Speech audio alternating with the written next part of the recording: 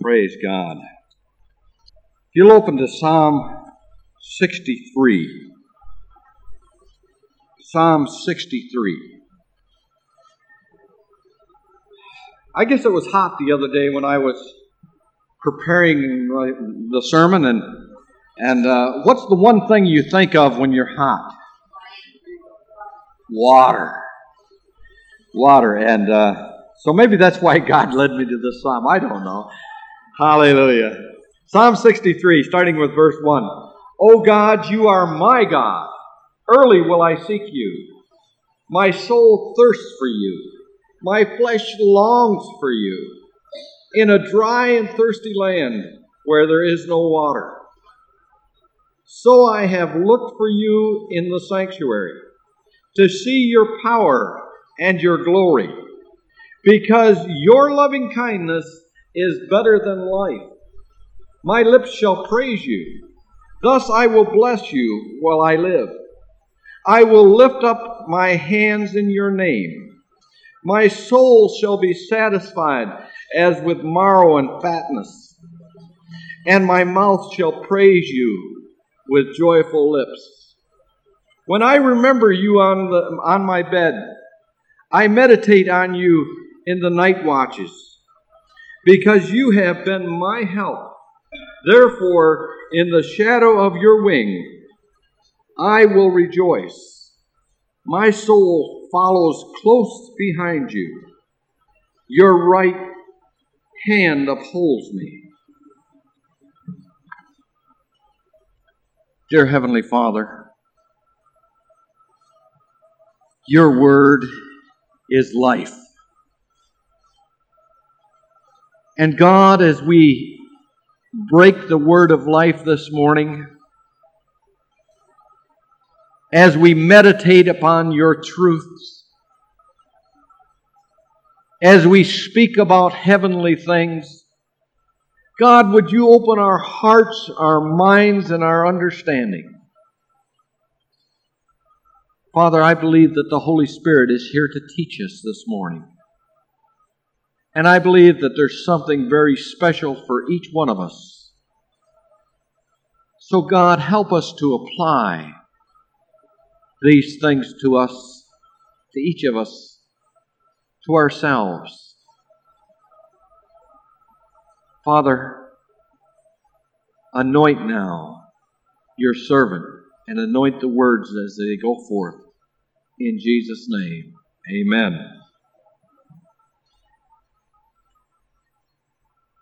You know, only a person who's been touched by divinity could pen such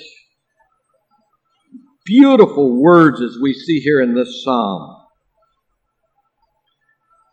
This is the language of the psalmist while wandering in the wilderness of Judah or Judea.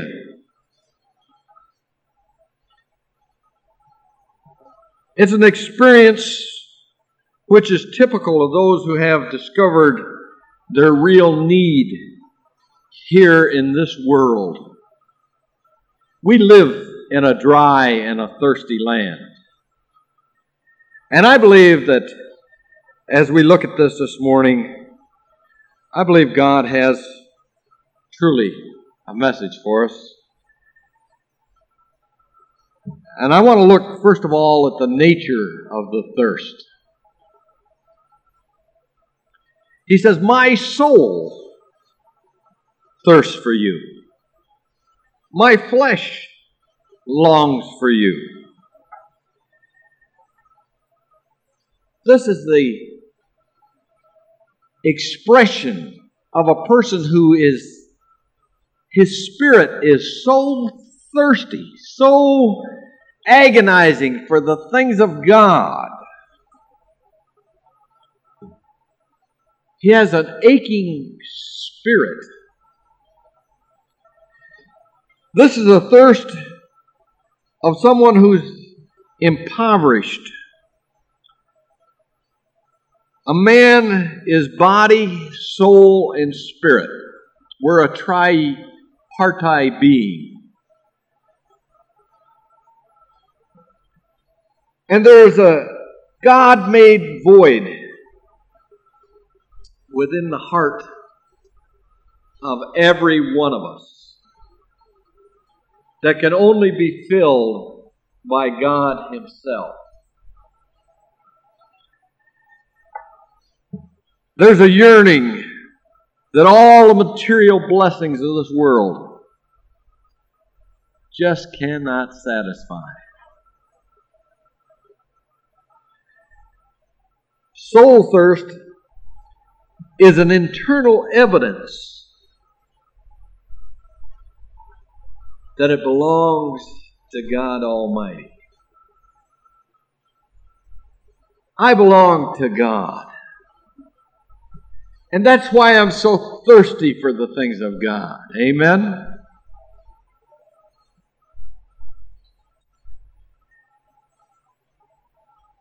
We see here also the object of thirst. My soul thirsts for you. It longs for you, the Scripture says. And unless you have experienced, except you have tasted and see that the Lord, He is good, you wouldn't have that thirsting and that longing. Because you would never know what you've missed. I'm thirsty for the things of God. I need refreshing in my spirit. Psalm 42 and verse 1.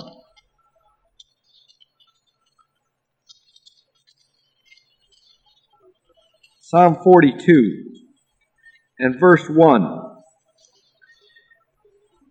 We sing this song, this chorus, as the deer panteth for the water brooks, so pants my soul for you, O God. My soul thirsts for God, for the living God.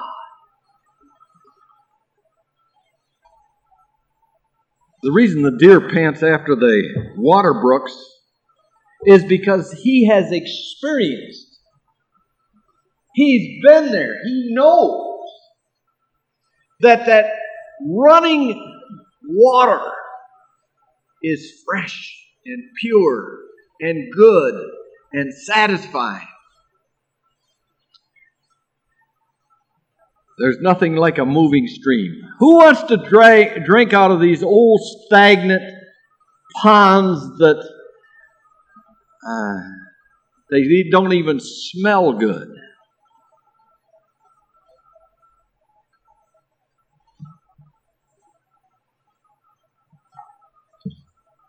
There's souls that are smitten by thirst. But they just don't know where to go to get a hold of this living water. Well, I'm here to tell you this morning, if you are thirsty, the Lord would say unto you, come unto me, all ye that thirst, and I'll give you living water. Amen? He'll give you that which really satisfies.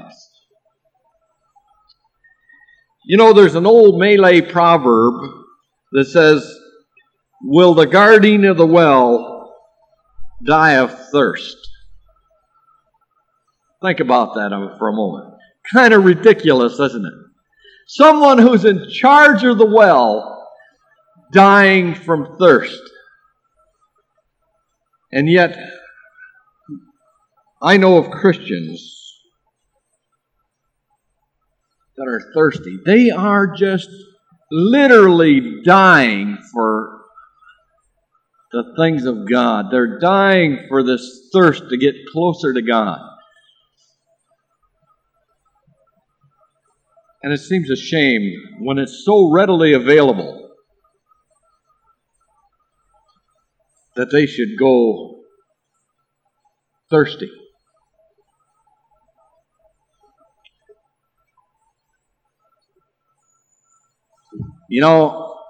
they seem to rush to these broken cisterns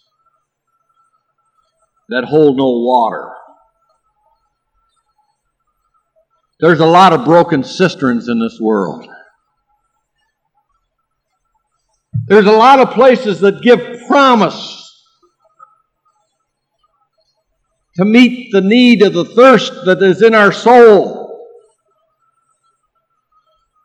But that's all they are, is empty promises. There's an advertisement of the Tennessee Gas Transmission Company, and it pictures 4 men alone in a lifeboat. And they have a piece of canvas,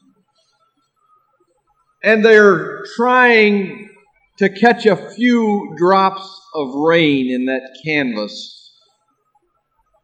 as they drift upon the ocean.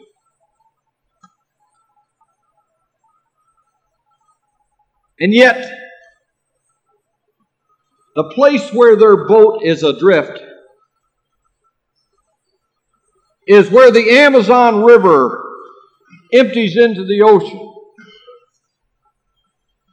And fresh water is carried miles out into the ocean. And all they would have had to do is lower their bucket, and they could have had nice, fresh water. Absurd? Well, I see where a lot of Christians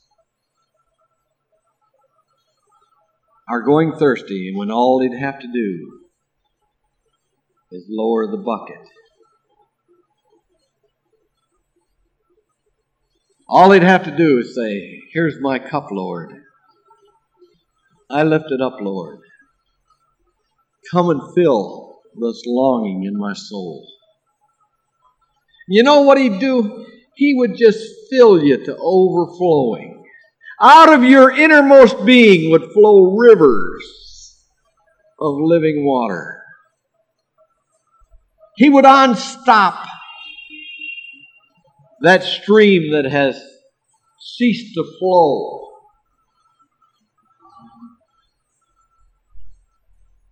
If you're hungry and you're thirsty this morning, I want to tell you, Jesus is here to meet your need. Hallelujah. Next, we see the cause of this thirst. It says here in our psalm that it was a dry and thirsty land where there is no water.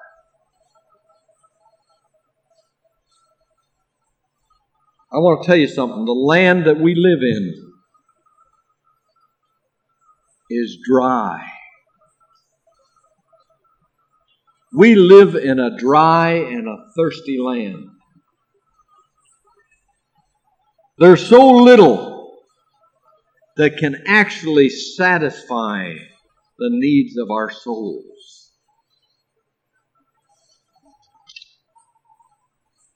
There's absolutely nothing belonging to this world that will ever take care of that God-made void, except God Himself. Yet, we try it all. Booze, illicit sex, drugs, possessions, name it. People will try it because they're trying to fill that emptiness in their life. They're thirsty. If you were anywhere around that parade last night, you know that we live in a dry and a thirsty land.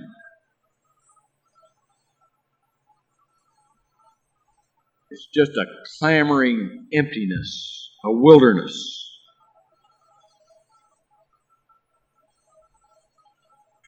Next we see here the motive to see your power and your glory, verse 2.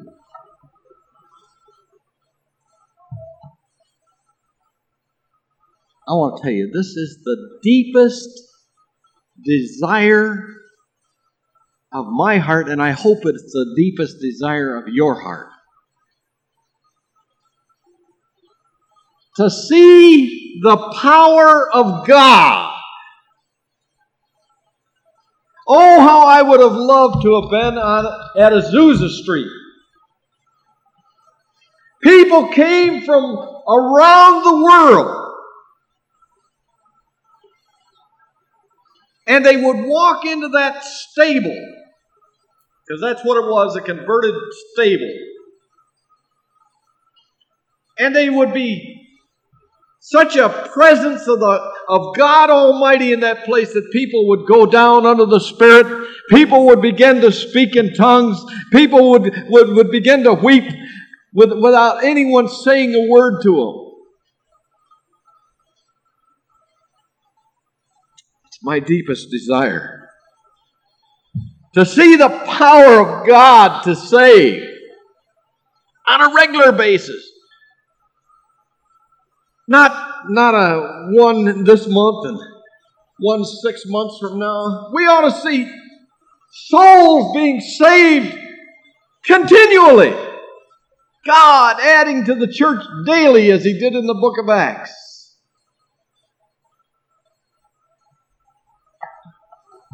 I long to see the power of God to heal. Somebody walks in on crutches and they leave running and leaping and praising God. They come in a wheelchair, but the wheelchair stays and they just go about their own way. God can heal. I believe God can heal. And I need to see it. Amen? Hallelujah. I long to see the power of God to change lives. I think the greatest miracle that ever takes place is when God changes a soul, saves a soul and changes their lives. Need to see it. I need to see it. I thirst for it. The psalmist looked for it in the sanctuary. I'm looking for it in the church. Hallelujah. I'm looking for it. I'm looking for it in the lives of God's people. We are the sanctuary of God. What? Know ye not that you're the temple of God? That the Spirit of God dwells in you? We ought to see the power, amen? Boy, when the word's preached, we ought to hear amens all over the place. Do you agree or don't you agree? Are you listening?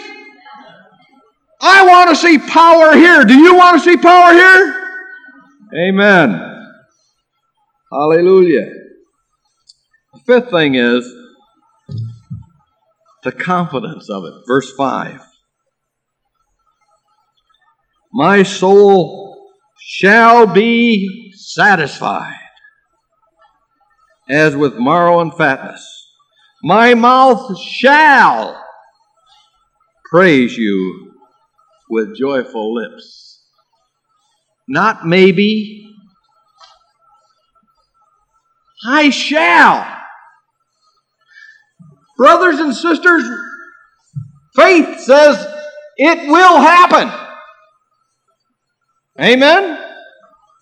I believe it's going to happen here. He said, in the last days I'm going to pour out my Spirit upon all flesh.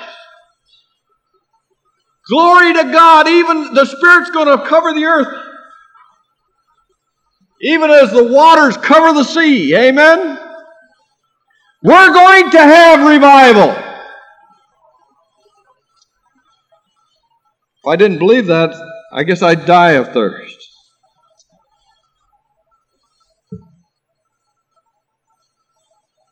And where this thirst has been created, there will be blessings.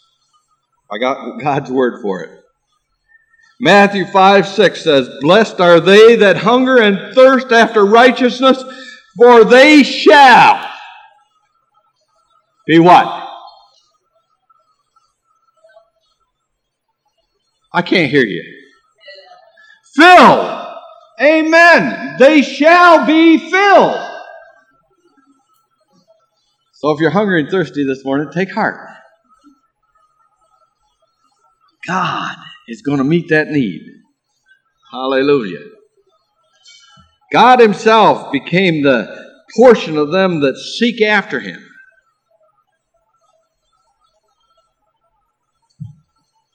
He makes them to drink of that river, the river of His pleasure. Next, I just want to mention the guidance of it. Verse 8. My soul follows close behind you. Your right hand upholds me.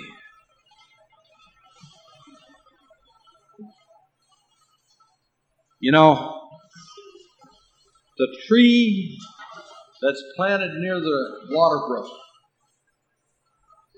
as those roots go down and they begin to find water, they follow after the water.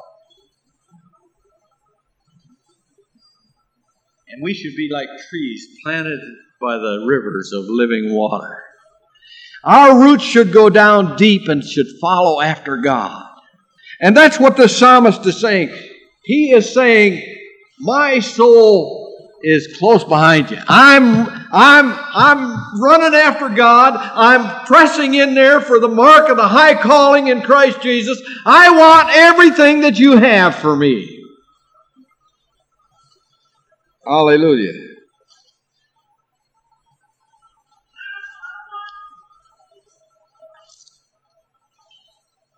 If we found salvation in Him, let's press in there a little bit harder.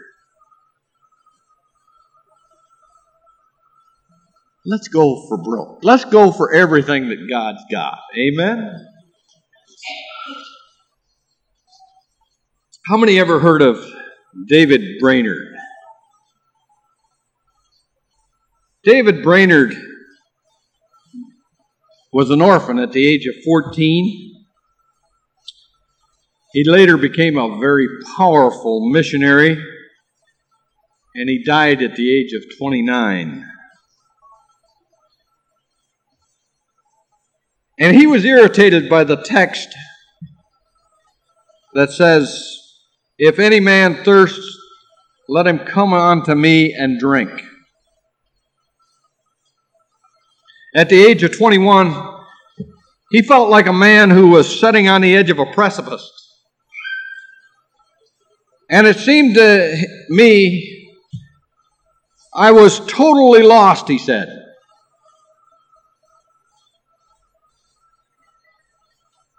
Reading a book entitled A Guide to Christ, he came across the text again. And being greatly distressed and bewildered, and having a state of mind that of distress and bewilderment, he said, what is it to believe? Again on July 12th, 1738, he was challenged by the verse, and he saw there was only one condition: thirst. Let him who thirsts. There was only one commandment. Come.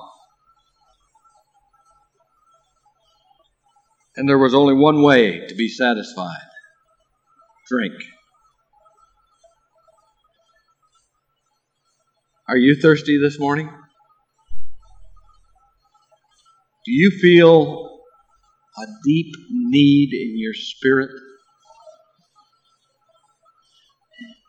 If you do, then Christ would invite you this morning to come. He who thirsts, let him come.